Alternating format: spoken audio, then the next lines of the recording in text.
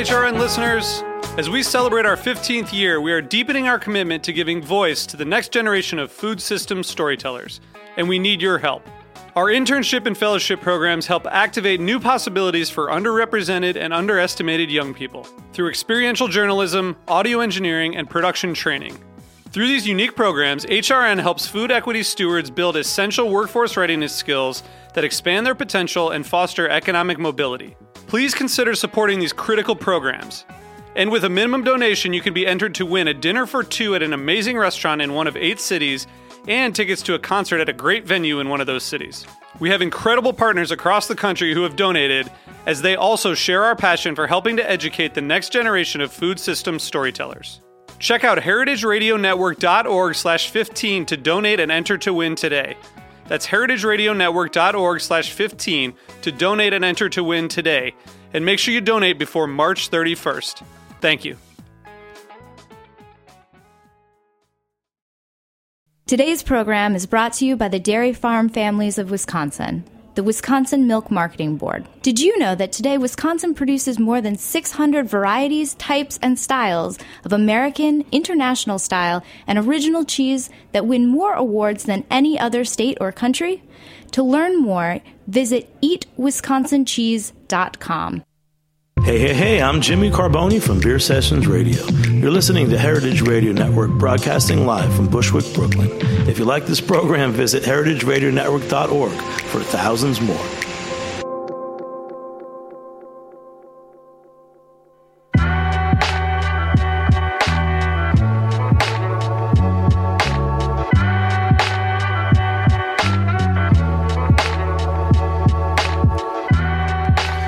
Hello and welcome to Cutting the Curd. This is Greg Blaze recording live on the Heritage Radio Network from Roberto's Pizza in Bushwick. Before we begin in earnest, I have a quick public service announcement. Don't forget that this Friday, October 23rd, is the last day to fill out the Cheese Coalition's Raw Milk Cheese Consumption and Attitude Survey. As the FDA reassesses its stance on raw milk cheese, this is a really easy way to make your voice heard as the Cheese Coalition gathers data for the FDA's request for info on consumer attitudes. So just go to cheeseofchoice.org and fill out that survey. So on today's episode, we're going to talk all about Wisconsin, and specifically about the Wisconsin Milk Marketing Board's most recent cheese tour. I'm happy to have a couple of guests today that were on that tour. First off, I have Heritage Radio head honcho and engineer Jack Inslee, who traveled with a bunch of cheese people through Wisconsin. How are you today, Jack? I'm great, man. I'm thrilled to be on the show. First time on Cutting the Curd on mic. Nice. I've been away for a while, and it's really nice to be here, and it's really great to be here with you. Thank you, man. In Roberta's Pizza. And I'm also excited to have James Gentry on the line. We're going to get to James in a second. James is an amazing cheesemonger from St. James Cheese Company down in New Orleans. And he is the wholesale guy down there, and also was the American Cheese Society's official cheesemonger, and just generally a cheese stud who knows what he's doing and knows his stuff. So I wanted to ask you, Jack, just before we got started, how was the trip for you?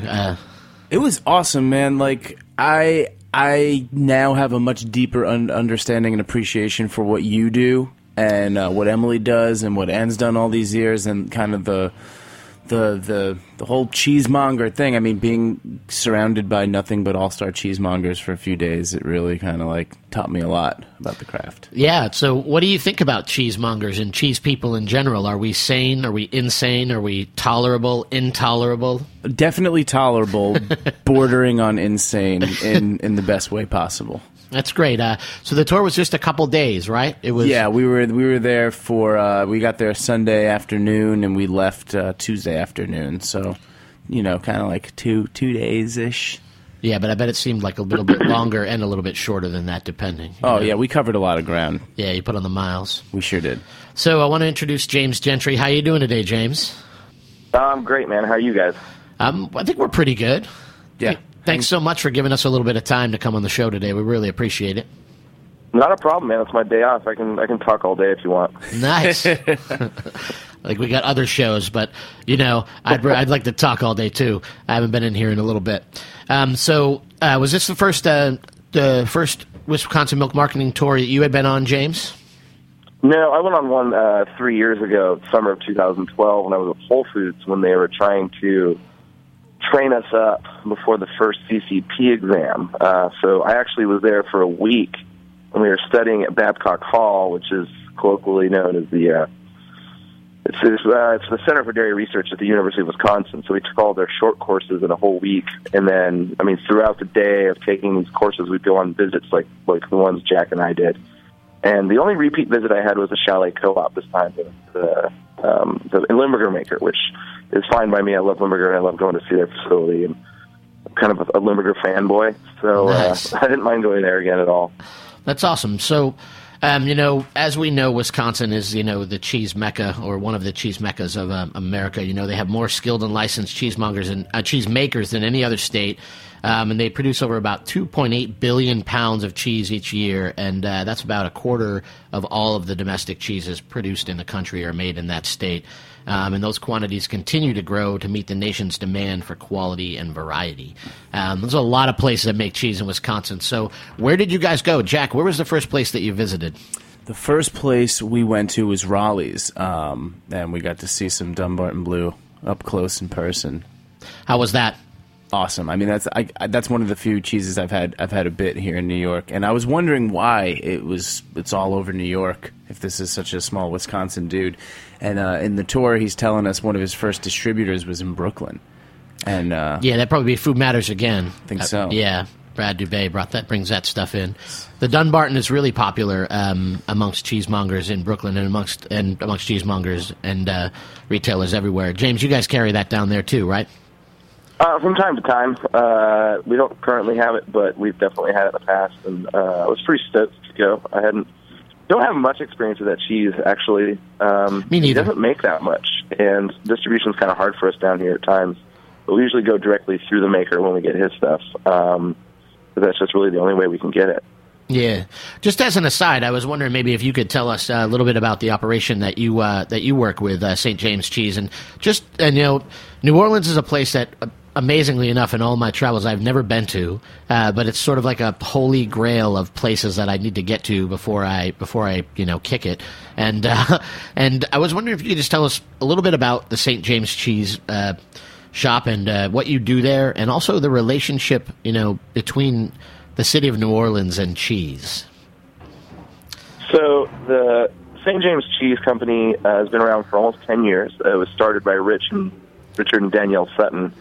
There's a really good story on our website, about how they met at Tulane College and then eventually moved to London and ran Paxton Whitfield, which was a 200-year-old cheese shop in London. And then they wanted to open a cheese shop back in the United States, and they chose New Orleans, to go back to sort of where they met and started their relationship. So it started small. We're still relatively small. We're about to open a new cheese shop, restaurant, cheese bar thing where I'll be running the cheese program. And we do a lot of wholesale for restaurants. Wholesale manager, Chad Bourgeois, he's got it down on lockdown. Guy's a machine.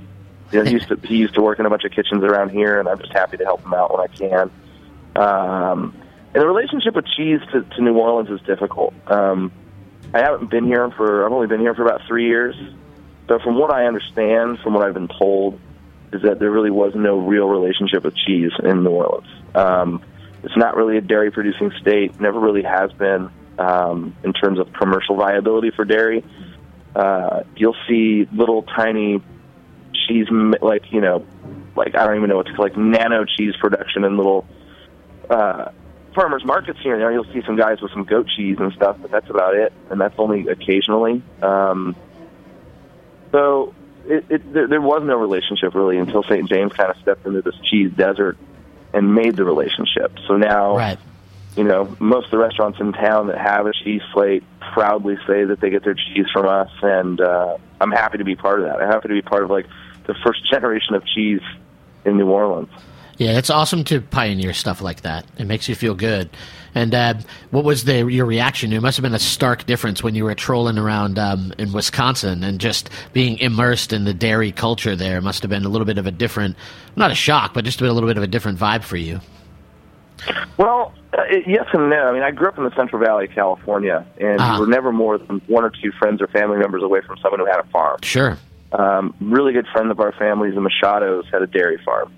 And, they would have parties and stuff out there. So being on an actual dairy farm wasn't that weird, and being on a farm wasn't that weird, but being in, like, a cheese-making facility for the first time I did, was, I don't know, it was kind of like seeing in motion all the things you've kind of had in your mind's eye. And you're like, intellectually I know how it's done. I know that you pour the milk in the vat and you add the rennet and the black starters and all that. But then to actually see the mechanics of it, to see the machinery that does it, is, I'm not even going to say weird, but it's nice. It's nice to finally put all those pieces together into one sort of visual representation of all the things you've been thinking about. Yeah, that's actually what I was going to ask you and Jack about, or just to speak to. I know that there's a sensory quality to being there that you don't even get around the counter. Just this sort of sensory overload of being in the make room was pretty intense for me. I know, and you and I, James, have maybe been around that a little bit more than you, Jack. But what did you think of the make room? Well, I was surprised first at Raleigh's how small it was. Yeah. Tiny, like really, really tiny. And then we moved over to Hook's, which is a little bit bigger, and we actually saw them breaking up curd by hand. They were making their Parmesan, and that I couldn't believe that it was such a manual process. Sure. Yeah, like just piece by piece by piece by piece in this huge vat, breaking up all these curds by hand. That kind of blew my mind. What was your... James, what was your sort of like the highlight? What was the best maker, or if you had one that you visited while you were on the trip? Well, I mean, everyone's doing a great job up there. Of course. But, I mean, visiting Andy Hatch is probably... I mein, I've met him a few times now. Maybe gun to his head, he might say we're friends. Visiting Andy was great because most of the cheesemakers I've ever met are of a different generation than I am, right? Andy is my generation. Sure. And I think we're like the same age, I think.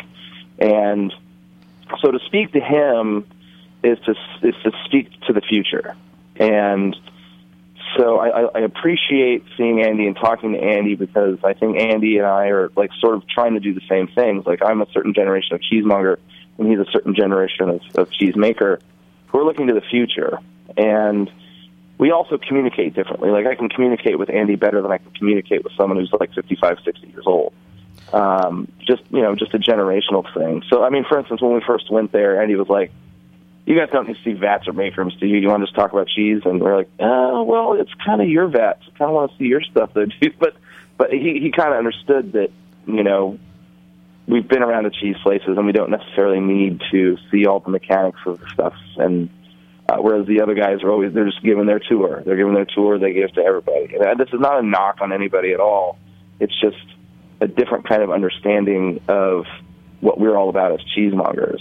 And I think he understands that because he comes to CMI, the Cheesemonger Invitational, and he does these things, whereas the other older guys don't really know, I think, what's going on the shop level the way someone like Andy does.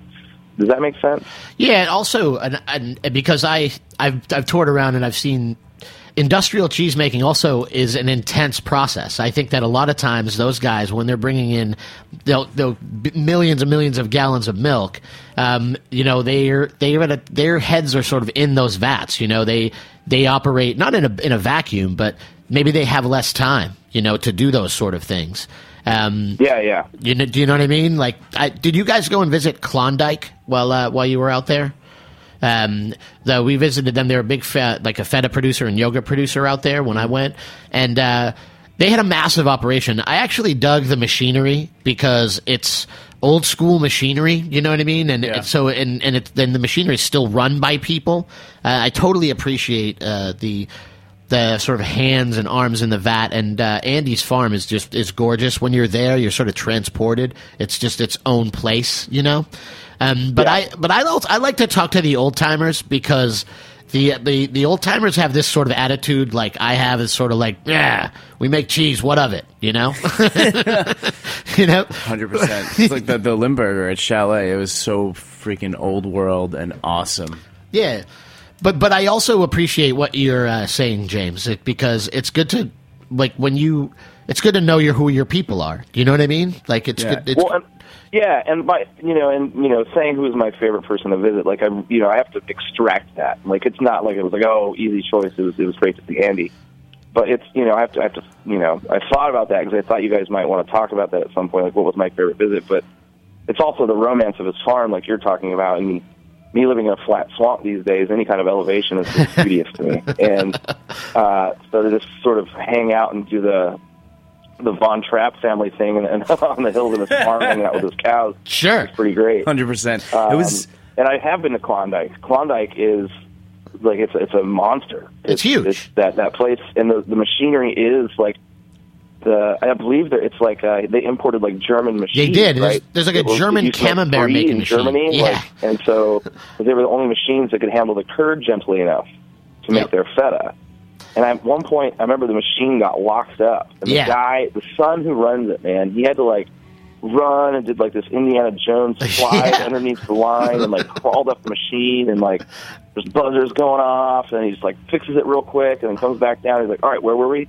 I was like, this guy's amazing. Like, he knows every inch of this gigantic factory, and it's so great. That's the thing. Like, I love to see the producers because you see that stark contrast between farmstead, artisan, and industrial production, and you realize that everything has its place. You know what I mean? Like, I think that as cheesemongers, we tend to be, we gravitate towards, we want to be able to say the cheeses we're selling are farmstead, the cheeses we're selling are artisan, but industrial milk, and cheese production, if it's done in the right way, is like a massive, positive thing that generates dollars and support for everyone, and those guys being able to move all that milk through that facility and turn it into good cheese through all of that crazy Willy Wonka-esque machinery is pretty awesome to me, Oh, I agree. So we're going to take a short break, and then we're going to come back and talk more with Jack and James about their little cheese adventure. Thanks a lot.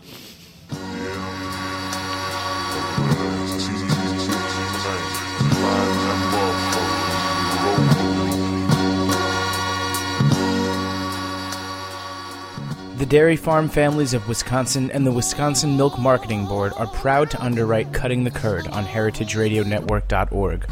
Wisconsin cheeses have an illustrious heritage of more than 170 years of quality and craftsmanship. During this long and rich history, the art and science of cheesemaking have been captured in time-honored traditions that produce cheese varieties of unsurpassed excellence. Today, Wisconsin produces more than 600 varieties, types, and styles of American, international style, and original cheeses that win more awards than any other state or country. To learn more, visit www.eatwisconsincheese.com. Hello and welcome back to Cutting the Curd. This is your host, Greg Blaze. I'm here with Jack Inslee and James Gentry. So I wanted to just sort of backtrack a little bit. I know we were talking about industry and artisan and the trip in and of itself, but I wanted to reference the survey I mentioned at the beginning of our show. And I wanted to ask both of you guys, if you learned anything new about the challenges or benefits of producing or eating raw milk cheese while you were in Wisconsin. Jack, what's up? Well, I'll say I did get to taste the Rush Creek. That was like fresh off the press 2 weeks after being made. I know he dealt with some things with that, and it was nice to get to taste that so young. Yeah. But James, I don't know. What we didn't really get too much into the discussion on raw milk there on the tour. No, we didn't really because the only person making raw milk cheese was Andy. I think. I don't think anybody else was making raw milk. I think that we're all going to echo the same sentiment, though, that none of us think there's anything wrong with raw milk cheese, and if anything, it's usually better than pasteurized versions of the same cheese. The only discussion we really did have about it that I remember was talking about, sometimes you get that tingly burn in your mouth when you eat certain raw milk cheeses, and we talked about why and how we don't really know why, but how Andy is saving all these samples from all his batches, and he's got this what I can't imagine is probably just an amazing backlogged cheese sample library, and he freezes milk from each batch. But that was really it. We didn't really talk about it. I think because when you're amongst people like we had there, it's a foregone conclusion. We all think that you should be able to age on wood, and we all think you should be able to have raw milk cheeses. So it's not like we're having to convince each other of this. You know, we'd rather, I think, talk about other things that we've already moved on from in our minds, I think, in a certain light. 100%. But what about you as a consumer, Jack? Do you have an opinion on that? Well, you can tell, like James said, you can tell the difference, 100%. And I mean, like, I want it as a consumer, of course. And I think one of the things that blew my mind is the subtle differences you can tell, like James was just kind of alluding to, day to day from a raw milk cheese. And like Andy was saying, he's like, we might get one of these Pleasant Ridges that's just like mind-blowing. And why? Because, I don't know, maybe something about that day, maybe that particular patch of grass the cows were on. And I think that'll come through a little bit more with the raw milk cheese. That's what I took away. Nice. And I also, James, I agree with you, but I also know, or in my mind, I also feel like because we definitely know, you know, those of us with experience and those of us who do the work, we definitely know that's what we want, and that's what we want to support. But I think it's always important to just be super vigilant, because large organizations that are slowly moving forward are going to continue to move forward, and they just sort of try to outlast. They just keep on putting in more legislation or more this and more that, and try to outlast people's, you know, resolve. So I agree, but I think it's always important for us to remain sort of vigilant and just keep paying attention to that. And that's why I think we all need to just encourage as many people as we can to fill out that survey, you know? But oh, yeah, absolutely. Absolutely. I mean, for the average person hanging out there, non-cheese professional out there listening, go and vote, because you could lose the cheeses you love. You really could. Right. And that would be super sad, and it'd be bad it would just be bad on like a food level in terms of the food you can get, and it could, you know, potentially be like a weird I'm sorry, I'm searching for the right word, but I can't remember right now. Like a bad cultural thing, exactly. Like no pun intended. No, you know, you lose certain cheeses in the way that they were made, and I don't know. It's just I would be really upset if it happened. Absolutely. So did you guys? So who else did you guys visit while you were out there? So you said you visited Limburger Producer. You visited Andy. Did you visit any dairy farms while you were out there? No. No. Well, I mean, Andy's farmstead. But we didn't really see any milkings or anything. Yeah. It was mostly just visiting the manufacturers. We did see Emmy Roth, which was a big one, like right. you were saying, the kind of Willy Wonka sort of thing. Yeah. Yeah. And what kind of stood out to me there is they said they're transitioning to organic, which means they've got to like completely replace their big brine bath, you know, because every step in the chain has to be organic. Sure. And that just seemed like such an enormous undertaking, and it was interesting to hear a big facility talk about what that means and what it's going to take to go through that. That's always. Well, I think another important thing to talk about in terms of the visit Emmy Roth was that we weren't allowed to go inside. Yeah. Right. Whereas 3 years ago we were allowed to. Yep. And at the very beginning of the tour, they said, "Hey," and they were almost saying it like somberly, you know, like they were really sad that we couldn't go inside, you know. And they're talking about how, you know, we take food safety very seriously, and so they don't allow anybody in anymore, you know, except you work there. And so I mean, I think, you know, we've been scared by everything, and so it's to the point now where you can't even go into a cheese-making facility and visit it. And they think that Jody Wishy said that she thinks in about 10 years, even the little tiny guys that we visit, they're not going to let you in because it's the regulations are going to be too strict. Yeah. And that's brutal. I visited them a couple of years ago, and it was the same thing. It's just not. I mean, it's wonderful to be in and around the facilities and just to know, you know, the knowledge that you gain, either if it's just a guy who loves food like you, Jack, or if it's a professional, you know what I mean, who can translate that back to their customers.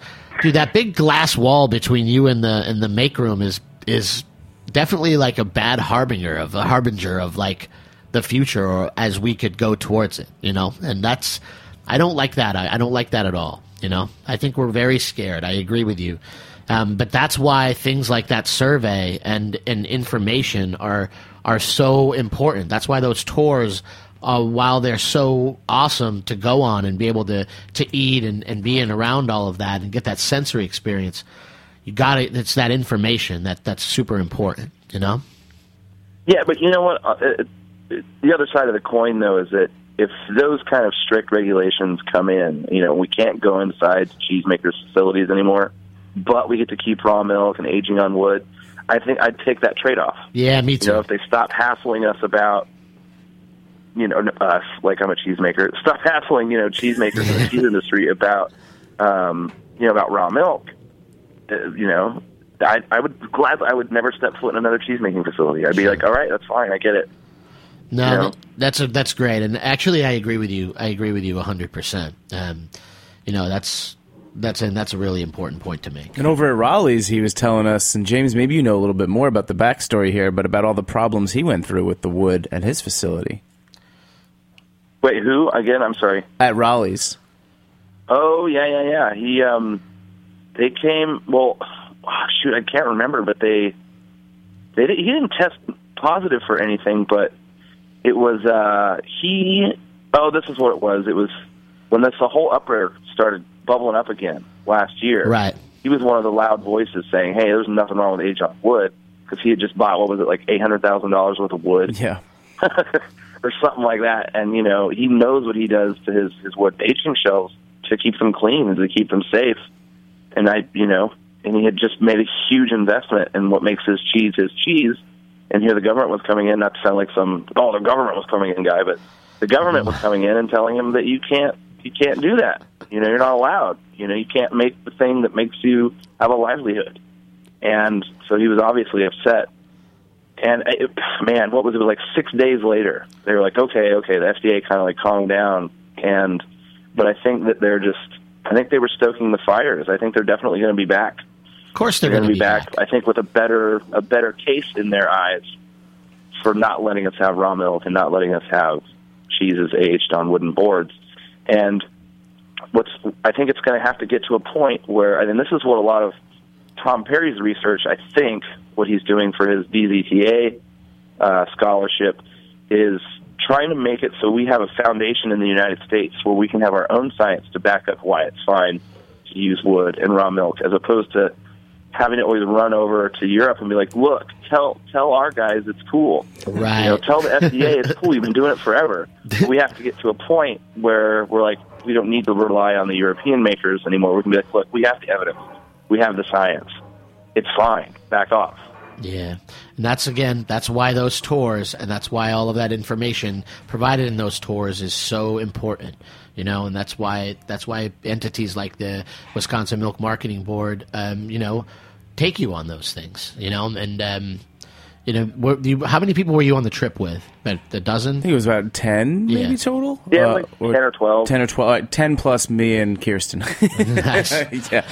What blew me away really too, Greg, is I think it's so awesome that Wisconsin Milk Marketing brought all these cheesemongers together, period. Because, James, hearing all you guys and all the side conversations you were having, that's beautiful stuff to me. And, it's worth all the trouble for Wisconsin Milk Marketing to bring you all together to hear those conversations and see those bonds get kind of deeper. I know you all knew each other from the Cheesemonger Invitational, but I don't know. I thought that was awesome.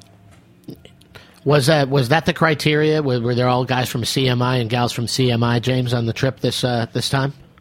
Yeah, it was top 10 finishers from San Francisco and New York this year.